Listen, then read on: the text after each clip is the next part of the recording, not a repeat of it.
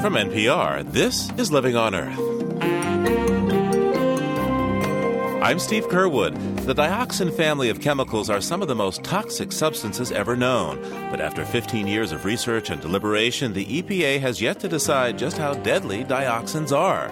Residents living near contaminated sites say they're tired of waiting for a final answer. We need some definitive information about what is happening with our health because of the exposure to these dioxins. Also, the mayor of a city known for its freeways is hoping to plant 1 million trees. He's very much wants to provide some beauty in areas that don't have beauty, and he wants to create environmental change in areas that are suffering. He wants to make this the greenest big city in the nation. The greening of Los Angeles. And homegrown worms are a big business for one woman. That and more this week on Living on Earth. Stick around. Support for Living on Earth comes from the National Science Foundation and Stonyfield Farm. From the Jennifer and Ted Stanley Studios in Somerville, Massachusetts, this is Living on Earth. I'm Steve Curwood. Dioxin, in particular what's called TCDD dioxin, is one of the most toxic chemicals ever studied, with documented health effects from exposure to trillions of a gram. The health risks include cancer, immune deficiencies, reproductive disorders, and neurological deficits. Dioxin can be an unwanted byproduct from chlorinated pulp paper, pesticides, and plastics. Yet for over 15 years, regulators at the U.S. Environmental Protection Agency have wrestled with a comprehensive report on just how dangerous dioxin is. Now the National Academies of Science say EPA's job is still not quite finished. Living on Earth's Jeff Young reports on why the study has taken so long and what's riding on the outcome. The Environmental Protection Agency started to update its science on dioxins in the early years of the Bush administration. Not this Bush administration, the last one. This was under Bush the first. George H.W. Bush was president, and Administrator Riley said, we'll do it for 18 months. That's Boston University public health professor Richard Clapp. Clapp served on the board of scientists who would advise then EPA Administrator William Riley on the reassessment of dioxin dangers. Well, it wasn't 18 months. It's now 15 years. EPA's dioxin report became an exhaustive review of one of the most thoroughly studied groups of toxic compounds. The draft result, released 3 years ago, said dioxins could cause cancer in humans in very low amounts and cataloged other ill effects in development, immune, and reproductive systems, even as a possible contributor to diabetes. EPA used statistical models to estimate the risk at very low levels of exposure, and their method found that there might be no safe dose of dioxin. But there was disagreement about that, so the government asked the National Academies of Science to weigh in. The NAS did not question whether dioxin can cause illnesses, but said EPA's method may have overstated some risks, particularly of cancer, at tiny doses. NAS panelist Joshua Cohen says the agency's work is not quite done. What we are encouraging EPA to do is to look at the full range of plausible scientific assumptions. And in some cases that may imply higher risk, and in some cases it may imply lower risks. But it's important for risk managers to understand how much we know and how much we don't know, how imprecise are our estimates. Just what that means for EPA's report seems open to interpretation. Greg Merrill is with the Chlorine Chemistry Council, which represents companies that produce dioxin emissions. There's a great deal of uncertainty. That's what I heard. I am pleased that the National Academy of Science identified a lot of work that needs to be done. Public health professor Clapp disagrees. He says the Academy report does not change EPA's main conclusions. And the NAS has, in a sense, said, although it still needs some tweaking and dotting of I's and crossing of T's, the bottom line is this is bad stuff. This dioxin and the dioxin-like compounds are harmful. Once it's finalized, the EPA report will guide state and federal agencies in decisions on how strictly dioxin should be regulated. Clapp says that's a major reason why the EPA report took so long. He says industry-connected scientists delayed conclusions by the advisory board he served on, at one point even demanding additional study of a claim that a little dioxin might be healthy. Then it became, okay, well, maybe actually there's the dose at low levels of exposure, maybe dioxin's actually good for you. So there was a go-around about that, and that just muddied up the works. The Chlorine Chemistry Council's Merrill denies his industry benefits from delaying the dioxin report. I think the industry has always been concerned about making sure that EPA on this issue, as well as all other issues, uses the most current science so that it can come to the right conclusions. Merrill points out that his industry has cut dioxin emissions nearly 90% over the last 20 years. But because dioxin persists in the environment and builds up in the food chain, many companies still face potential liability for cleaning up old contamination. Joy Tolles-Ezel lives near one such site, a pulp mill which once pumped dioxins into a Florida river. She traveled from Perry, Florida to Washington for the Academy briefing. I sure did. It's that important to me and to my community because we have people there that are at home that are very sick. The fish in the river, there are two species of fish that are actually changing sex, which is pretty scary. I mean, that should be our canary in the coal mine, and EPA should be paying attention to that. Local activists like Ezel wonder how long they have to wait for a final answer and just how precise the science has to get before regulators will act. Academy panelists say they think the EPA should be able to address their concerns and complete the dioxin report within a year. For Living on Earth, I'm Jeff Young in Washington. Sometime in the next few weeks, the mayor of an American city best known for its freeways will announce what seems like an unlikely goal, the planting of 1 million trees. If Los Angeles Mayor Antonio Villaraigosa succeeds in getting residents on board, the city's tree cover will increase by nearly 60%. As Living on Earth's Ingrid Lobet reports, it could happen. In fact, it did happen once before. Turn back the clock 2.5 decades. The air in Los Angeles is so bad, ozone is killing pine trees on the forested slopes east of the city. A young environmental group called Tree People rallies Angelenos to replant, to replace the dying forests. Ruddy and ready, these volunteers not only plant trees, they seem to show up every time winter flooding and mudslides call for a shovel.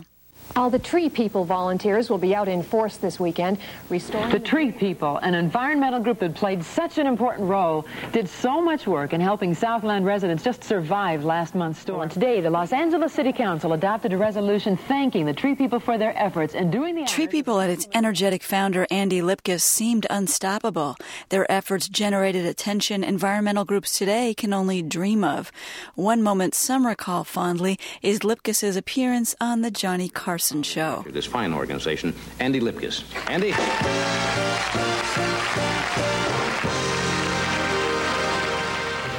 Now, this little, I guess you'd call this a seedling. Yeah. Yeah.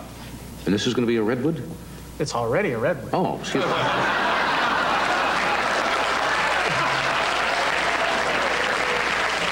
I can't drive my car through it, Andy. I mean, Tree People pushed residents of Los Angeles to plant trees in the forests and in their yards, to plant 1 million in time for the 1984 Olympics. And they did. Now, fast forward to 2006. An energetic mayor, LA's first Latino mayor in 100 years, sees a city where upscale neighborhoods may be leafy, but poorer neighborhoods are often barren stretches of endless pavement. Within 24 hours of his swearing in, Villaraigosa planted a seedling with Tree People. And now, he says, the city needs a new tree campaign. We need to accelerate our ambitions. We'll be breaking ground shortly on our initiative to plant 1 million new trees here in the city of Los Angeles. This has been the most incredibly inspiring project I've ever worked on. Environmental attorney Paula Daniels was tapped by the mayor to head up the new Million Trees program, one that hopes to benefit from the water, air, and urban tree research of the last 2 decades, one with a shift in emphasis. I know that he's very much wants to provide some beauty in areas that don't have beauty, and he wants to create environmental change in areas that are suffering. He wants to make this the greenest big city in the nation. Los Angeles, the greenest big city in the nation? Chicago, Minneapolis, these cities have had serious greening programs for years. Here, on the other hand, we're often confused about what a tree even is. I've had a lot of questions about palm trees. Palm trees are iconic to Los Angeles, but they are, by the way, a grass. And they don't actually provide the environmental benefits that we're seeking. environmental benefits. That's the way planners talk about the urban forest today. Perhaps the most significant change since LA's last massive tree planting campaign is that urban tree experts now pride themselves on the ability to quantify ways trees benefit cities. Pounds of carbon dioxide removed, gallons of water cleaned, hours of air conditioning avoided. My name is Ray Trethaway. I'm the executive director of the Sacramento Tree Foundation. In the state capital, 400 miles north of L.A., temperatures can stay over 100 degrees late in the afternoon for weeks each year. Not too long ago, 350,000 trees were planted in Sacramento, effectively creating a desert oasis. The tree effort there got some of its advice from the nation's space agency, NASA.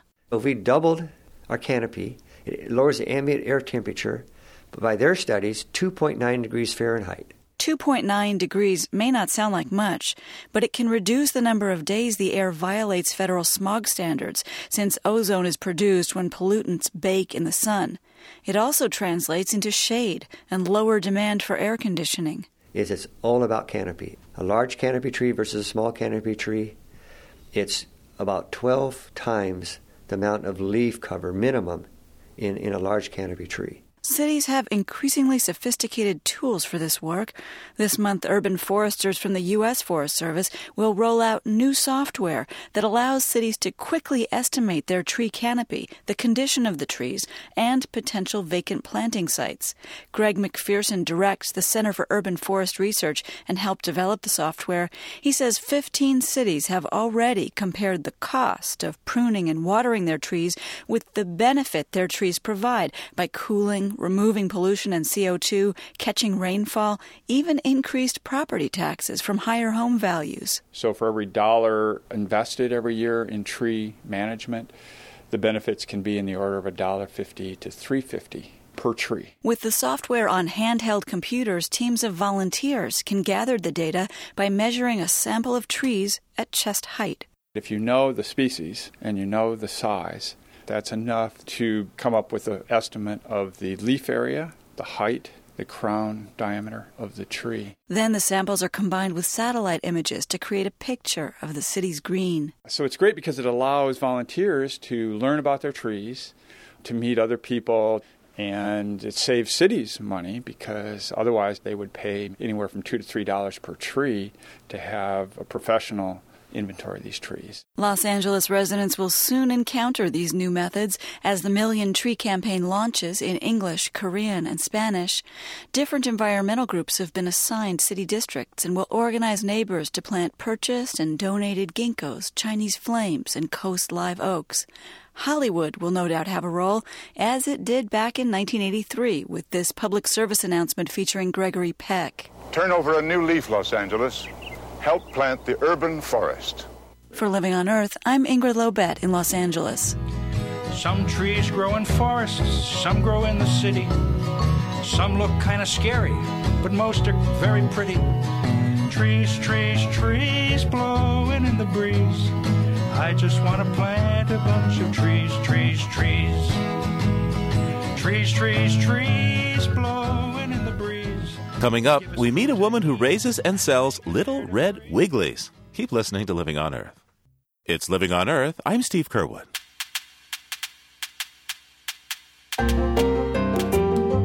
Time now to hear from you, our listeners.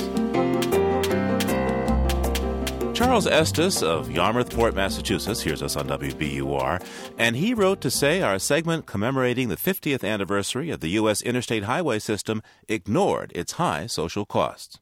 Mr. Estes writes, "Folks now commute in and out of central cities to maintain their middle and upper middle-class suburban lifestyles, while physically, socially, and politically bypassing the central cities where poverty, crime, and illness take their daily toll."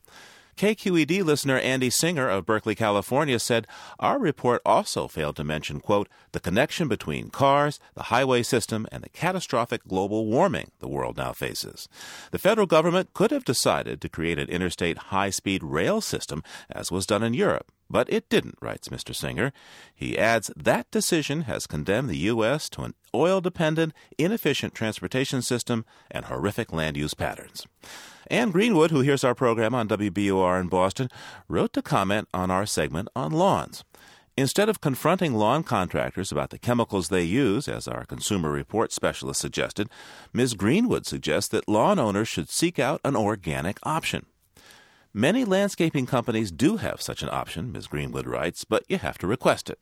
If more of us requested organic lawn care from these companies, it would send a strong message. Don't hesitate to send us a message. Call our listener line anytime at 800-218-9988. That's 800-218-9988. Or write us at 20 Holland Street, Somerville, Massachusetts, 02144. Our email address is comments@loe.org. And visit our webpage at livingonearth.org, where you can hear us anytime. That's livingonearth.org.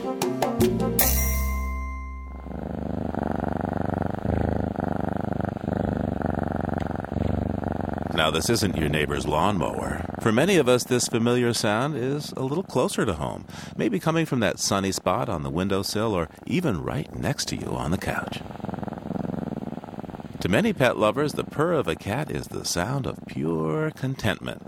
And for Jonathan Balcom, it's an important subject for research. He's an animal behavioral scientist with the Physicians Committee for Responsible Medicine. Dr. Balcom has written a book called Pleasurable Kingdom, Animals and the Nature of Feeling Good, and he joins me now. Welcome to Living on Earth. Thanks. Now, I suppose most of us listening to us talk would say, of course animals feel pleasure, but how do you prove that on a scientific level? It's a good question, and that's really probably why there's been so little about pleasure in the past. Scientists have historically been very reluctant to make assumptions about what's going on inside an animal's mind. But fortunately, in recent years, there's been a bit of a revolution there, and now the notion of animal emotions, animal feelings, and animal experiences are becoming widely accepted in the scientific community. So no longer is it just one petting one's cat and seeing pleasure. We are now beginning to talk about that more broadly. How about a little empirical evidence? Well, as a behaviorist, I would try to appeal to how animals behave.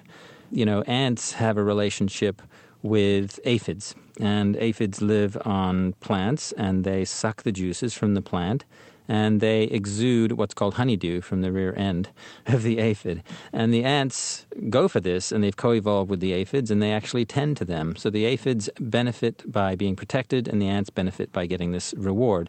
Well, honeydew isn't just water, it's sweet.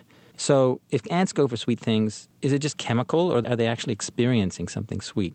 I just think it's an example of something that we need to consider, the possibility that there's some level of perception and therefore appreciation of the taste. Let's talk about sex among animals. Insects have a lot of sex. Do they have a good time? No idea. I would rather talk about sex in, say, dolphins and bonobos or pygmy chimpanzees. Those are good examples of animals who are very sexual. In the case of dolphins, both males and females have a genital slit, and they take advantage of that in various social settings, not just mating to try and produce offspring. They will do what's called tandem riding, where one dolphin will insert his or her dorsal fin into the dorsal fin of the other dolphin, be it male or female, and they'll swim along that way. Some dolphins also form these sort of small groups that interact in a sort of a sexual orgy. It's actually got a name for it. It's called a wuzzle.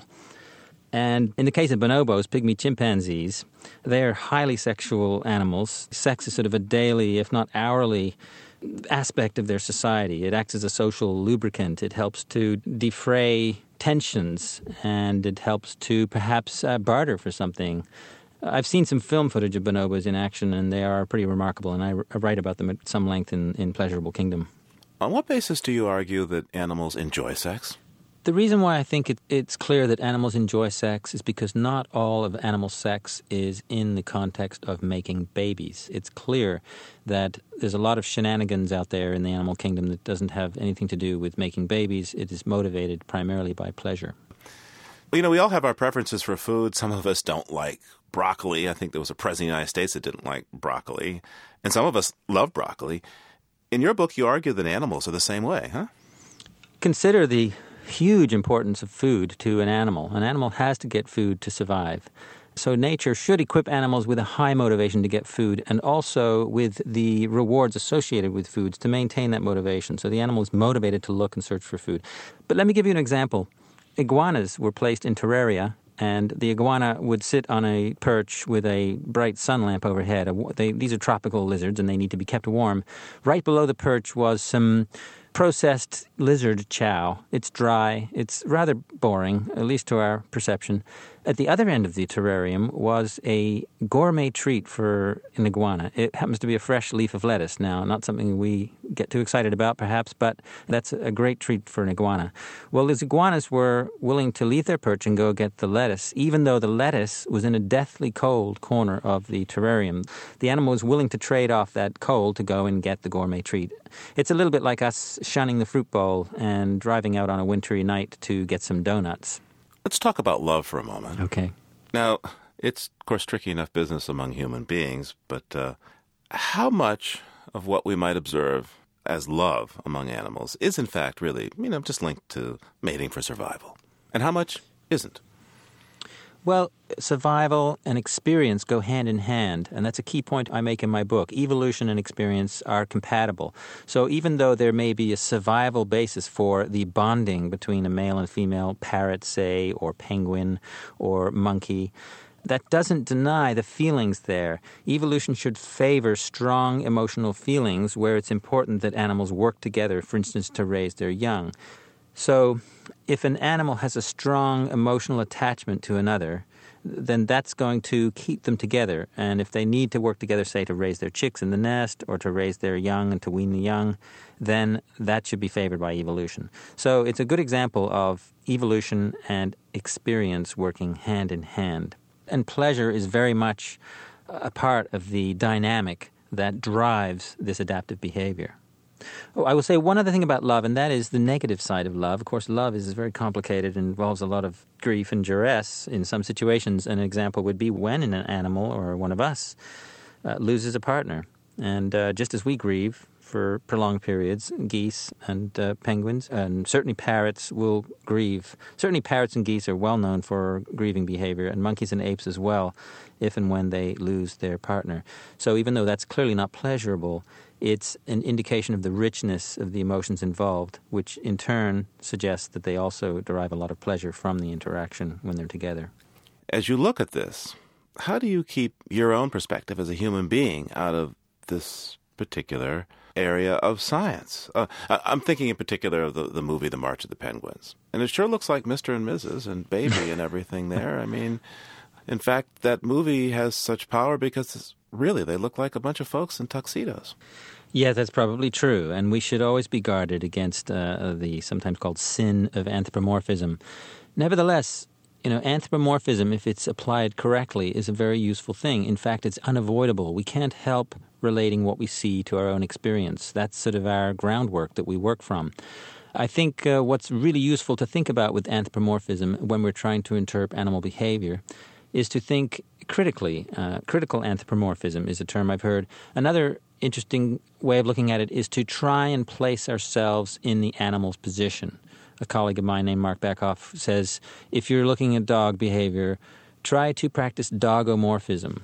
Try to think of yourself as a dog, and as you observe the dog's behavior, place yourself in the dog's world as best we can. Obviously, we cannot do that completely. But then, if we make interpretations about their behavior, we're more likely to be closer to reality, the dog's reality, than if we merely place it in our own experience. Jonathan Balcom's book is called Pleasurable Kingdom, Animals and the Nature of Feeling Good. Thank you so much, sir. You're very welcome. Thank you.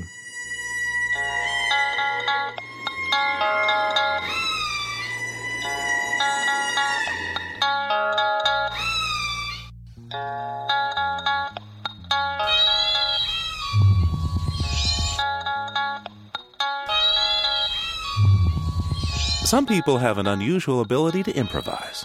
Necessity seems to only make them more creative. Today, we bring you the story of one such woman. Maggie Pipkins is 86. Although her husband served in the Air Force, money was always tight, so Mrs. Pipkins, who prefers to be called Maggie, started a business, a worm farm. These days, she ships out these natural earth tillers, garden worms, and their castings by the ton. They go to customers in Europe, Africa, and other parts of the world. From Cape Cod, Massachusetts, producer Ian Gray has his profile. That's the sound of Maggie Pipkins, turning over piles of rotting apples with a hoe. That's where the money comes from. I grew up in Louisiana, and I'd had a lot of experience with farm work. The farm belonged to my parents, and they grew a lot of cotton. And my dad grew everything. Turnips, mustards, cabbage, watermelons, cantaloupes, beets, you name it, and he grew it.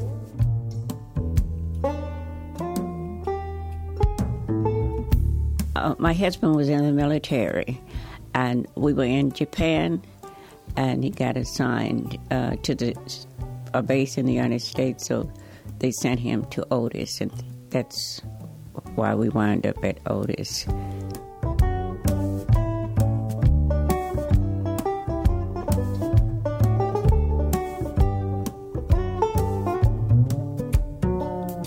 My husband's income wasn't enough to put the children through the type of school that I wanted them to be educated from. So I read this article in the newspaper about people selling worms to people who would raise them and they would buy them back.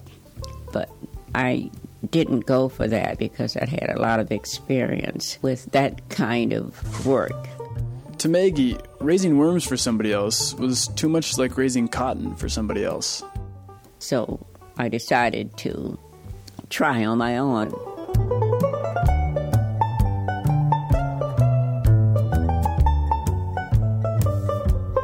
She began her business, the Cape Cod Worm Farm, with a handful of leftovers. My husband at the time was at Otis, and they do a lot of fishing, the southern guys that was out there. So he joined the gang, so he had to have earthworms. He bought some.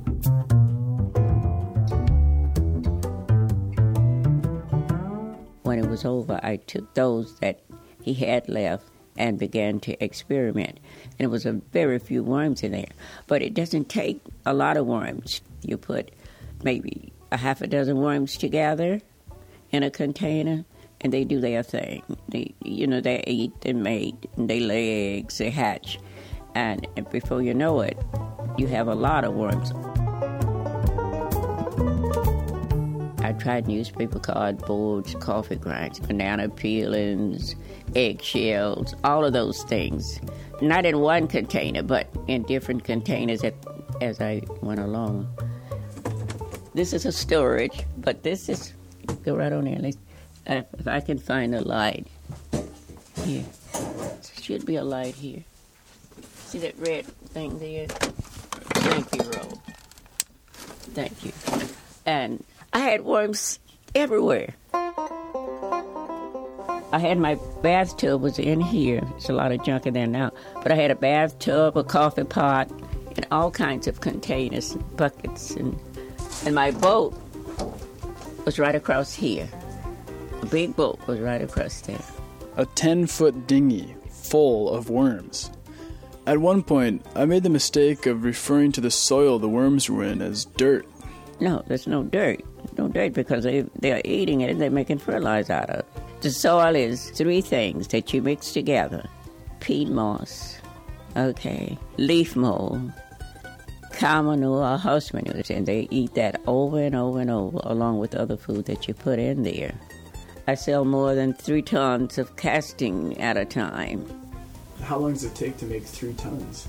You leave the worms in it at about 3 months at the most, and it depends on how many worms you have. And they're just eating it, it's going through them, and they're eating it over and over again.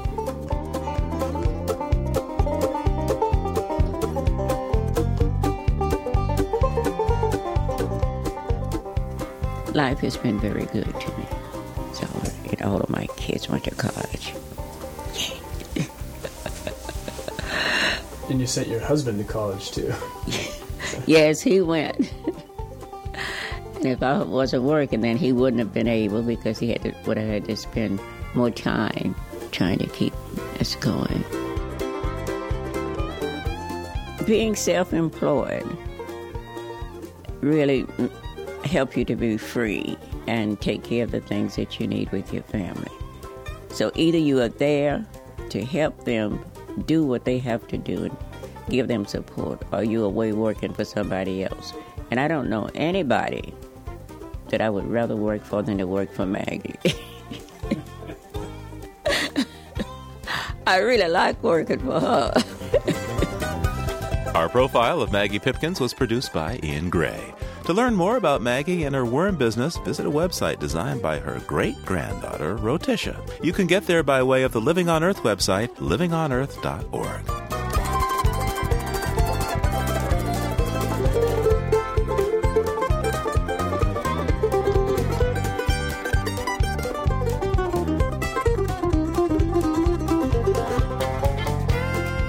Coming up, sustainable logging in a West African rainforest. First, this note on emerging science from Allison Smith. Hold that tap.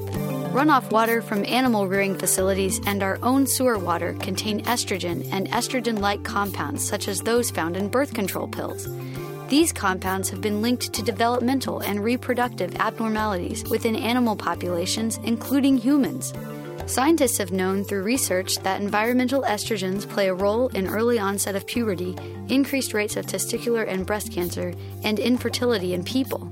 But now there may be good news. A team of researchers at Carnegie Mellon University are testing a catalyst to break those estrogens down and clean water of additional harmful substances.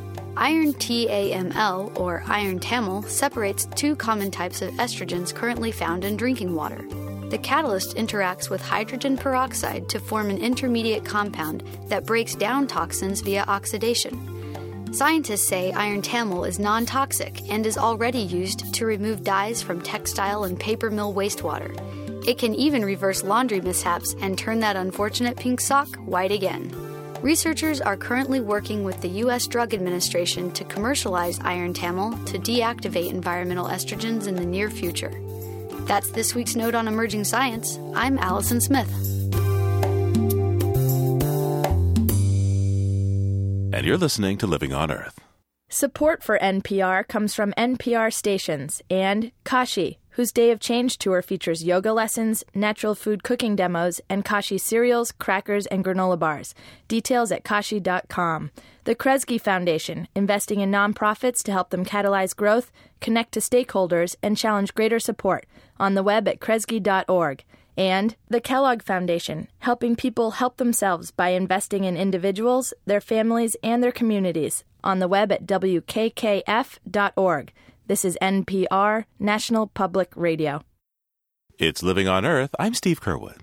The destruction of the Amazon basin rainforest in South America is well known here in the United States, but few people are aware that the world's second largest rainforest, the Congo Basin in Africa, is in as much or even more trouble. Now there is a ray of hope for this corner of the world. Just this year, and for the first time, a major logging company in the Congo Basin met the world's toughest standards for environmental responsibility. By the end of the year, a half-dozen companies in the Congo Basin could win this certification as well. Eric Whitney reports from Cameroon, West Africa. From the side of a red clay road in Cameroon's southeast province, the lush, humid, dark green rainforest seems to go on forever. And so do the logging trucks. Every day, dozens of huge 18-wheelers haul load after load of raw logs and cut timber to the Atlantic port at Douala. Most of the trucks carry 3 to 5 logs, but every now and then you'll see a single huge tree trunk taking up all of a truck's capacity. This has been going on for at least 4 decades in the Congo Basin, and until very recently, there was little to no control over how much timber was harvested. Corrupt governments, civil wars, and consumer ignorance combined to exploit some 80% of the forest with little regard for the future. It's only in the last decade that things have begun to change, says Susan Minnemeyer of the Global Resources Institute in Washington, D.C. A lot of this is driven by discussions by the EU about banning wood imports from countries that participate in illegal logging. So companies that operate in Central Africa are under a lot of pressure first to prove that the wood that they produce is produced legally, and then beyond that to show that it's done in an environmentally sustainable manner. The EU is, of course, the European Union, where about half of the big logs are headed. The other half go to Asia, where there is significantly less pressure for sustainably harvested wood. But the European market is big enough to get the attention of some of the region's largest logging companies.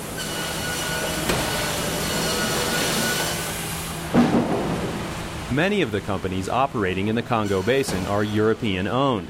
This Belgian-owned sawmill is a huge industrial presence, carved out of the towering trees.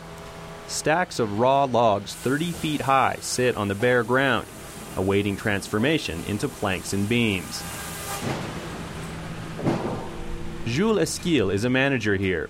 He says his company, Groupe de Colvenaire, has always practiced sustainable forestry. Qu'est-ce que nous avons changé par rapport à la période où on ne parlait pas de FSC? Nous, on n'a rien changé. There haven't been any changes in the way we exploit the forest. There haven't been any changes in our relationship with the local populations. The only thing we didn't do for 30 years was to keep records.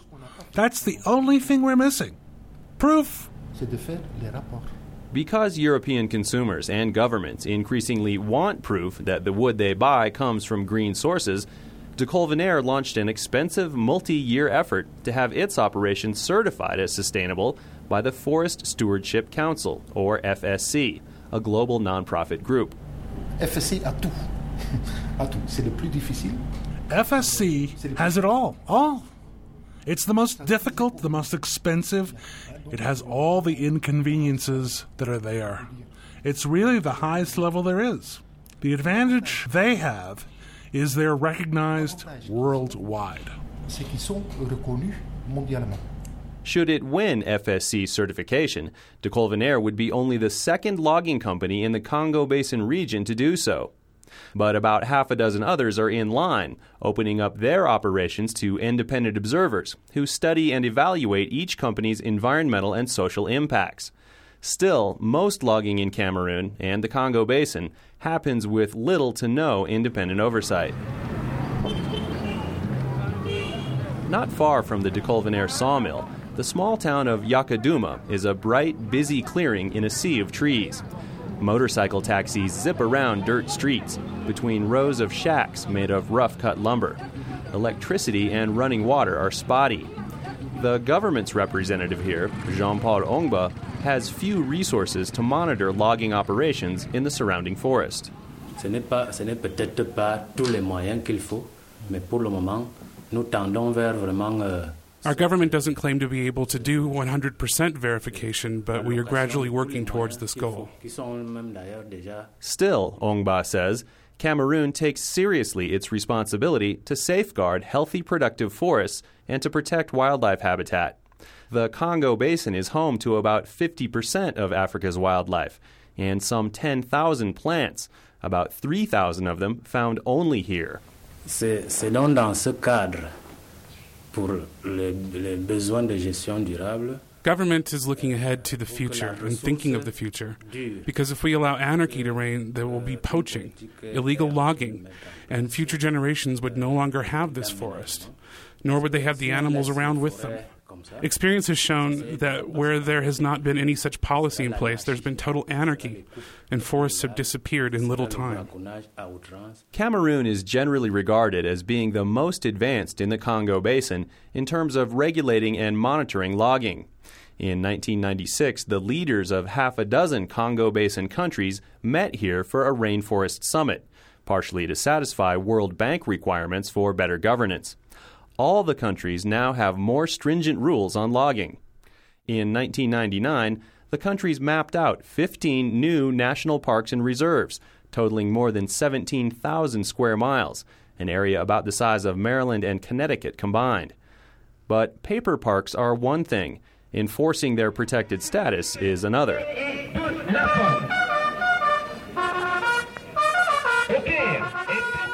This spring, under a blazing tropical sun on Yakaduma's bare dirt town square, 23 new eco-guards celebrated their graduation. The men and one woman are paid by the World Wildlife Fund. They patrol the country's national parks and other forest areas, keeping an eye out for illegal activities.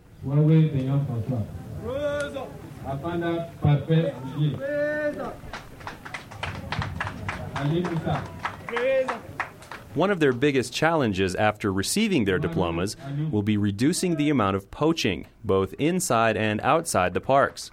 Every year, new logging roads push into previously inaccessible areas, making it easy for poachers to get in, kill animals, and ship them quickly to major cities, where so-called bushmeat fetches high prices.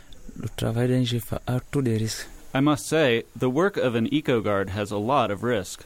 Young, fit, and thoughtful, Michel Bonaventure graduated with the first class of Cameroon's eco-guards in 2000. Premièrement, vous savez que nous travaillons d'abord les mains vides, nous n'avons pas des armes. We have to arrest those who are well armed with automatic firearms, and in spite of that, we still manage to arrest them by being careful in the way we approach them.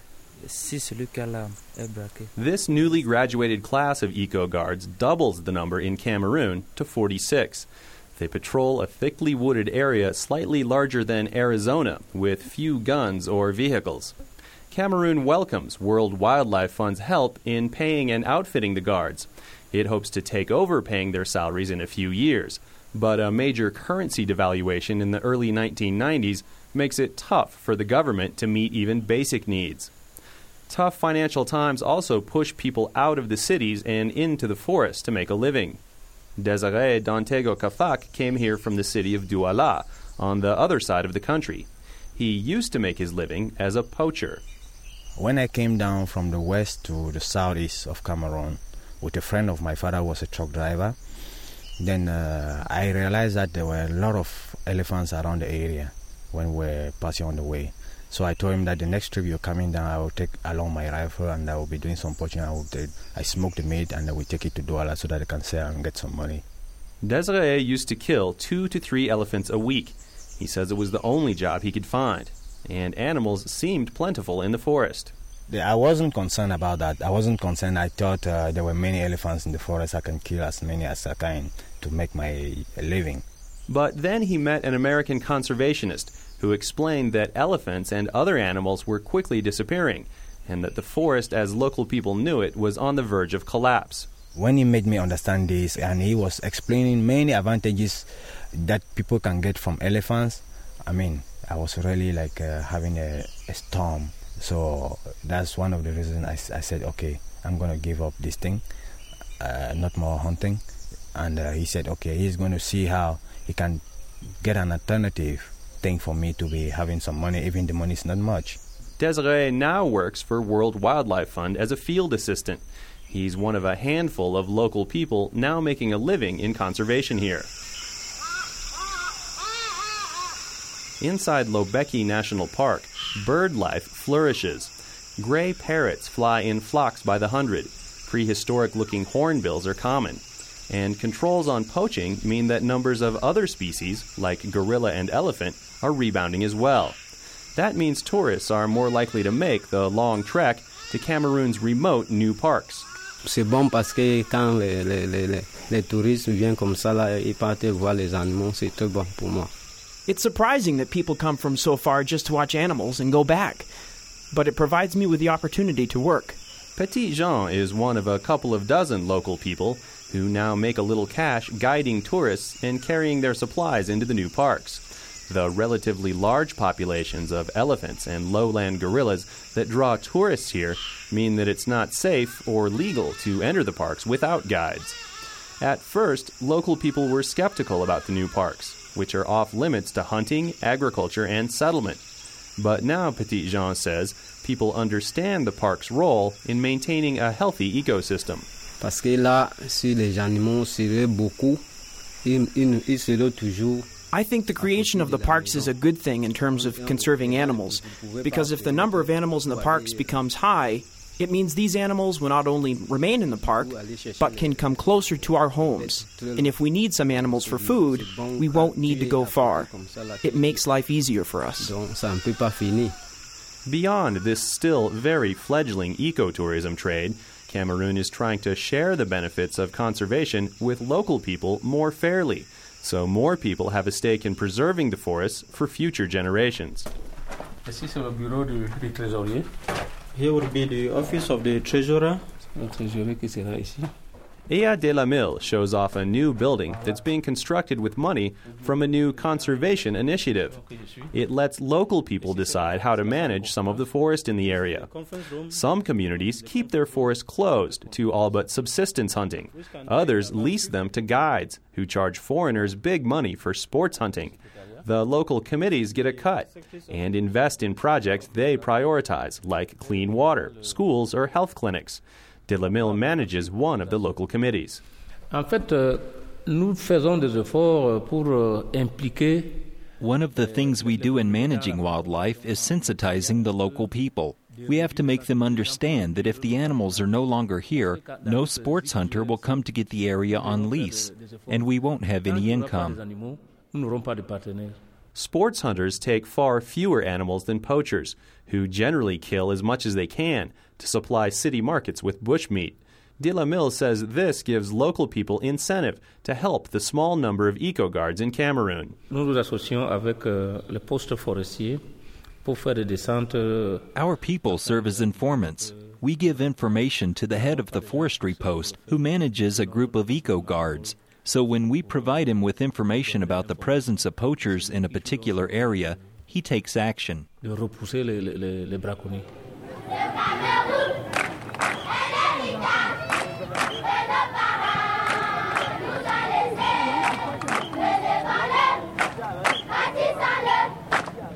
Back in Yakaduma, the town surrounded by the rainforest in Cameroon, Youth Day is celebrated every spring. All the local school children put on their uniforms and parade through town, marching toward the future. The odds are increasing that this generation will still have some rainforest left to benefit from in the future. The governments of Cameroon and other countries in the Congo Basin are trying to balance pressure to sell off the forests with the benefit of protecting it. The carrots and sticks being offered by governments and consumers in Europe are having a positive impact. But environmentalists say that until Asia starts demanding sustainably harvested wood, the forest will yield more money the old-fashioned way, cutting it down. For Living on Earth, I'm Eric Whitney in Yakaduma, Cameroon.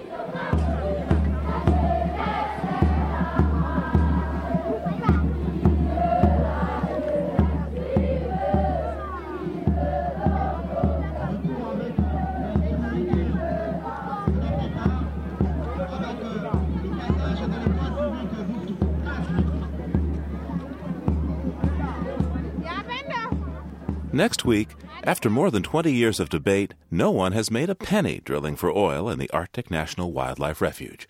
But the idea of Arctic drilling has been very good for business in Washington. It is no secret that consultants that have specialized in this have made a lot of money, especially in recent years. One of the reasons that this continues to be used as propaganda by the environmental community is because it's their number one source of fundraising throughout the country to use in political campaigns. Following the money in the Arctic drilling controversy next time on Living on Earth.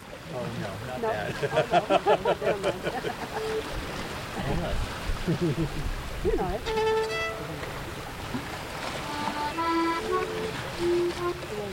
We leave you this week in Lane's Cove. That's a small rocky inlet on the northern coast of Massachusetts.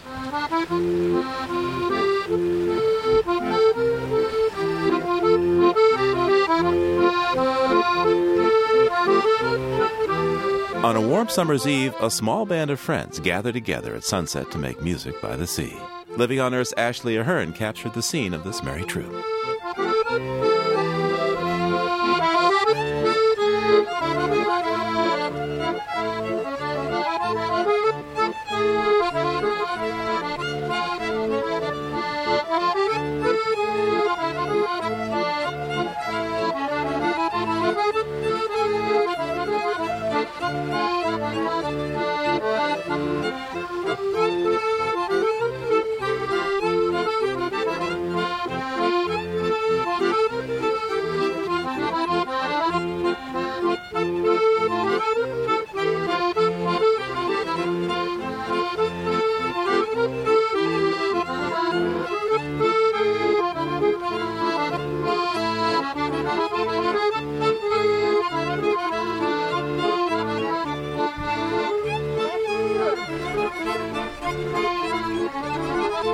You can hear our program anytime on our website or get a download for your iPod or other personal listening device.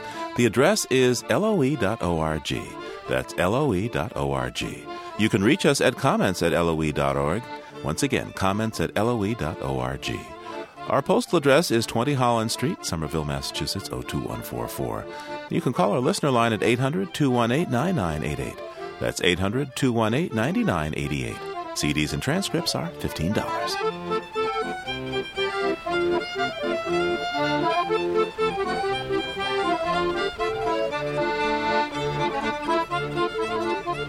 Living on Earth is produced by the World Media Foundation. Our crew includes Ashley Ahern, Chris Ballman, Eileen Belinsky, Jennifer Chu, Bruce Gellerman, Ingrid Lobet, and Jeff Young, with help from Bobby Bascom, Kelly Cronin, and James Kerwood. Our interns are Tobin Hack and Allison Smith. Our technical director is Dennis Foley. Allison Dean composed our themes. You can find us at loe.org anytime. I'm Steve Kerwood. Thanks for listening.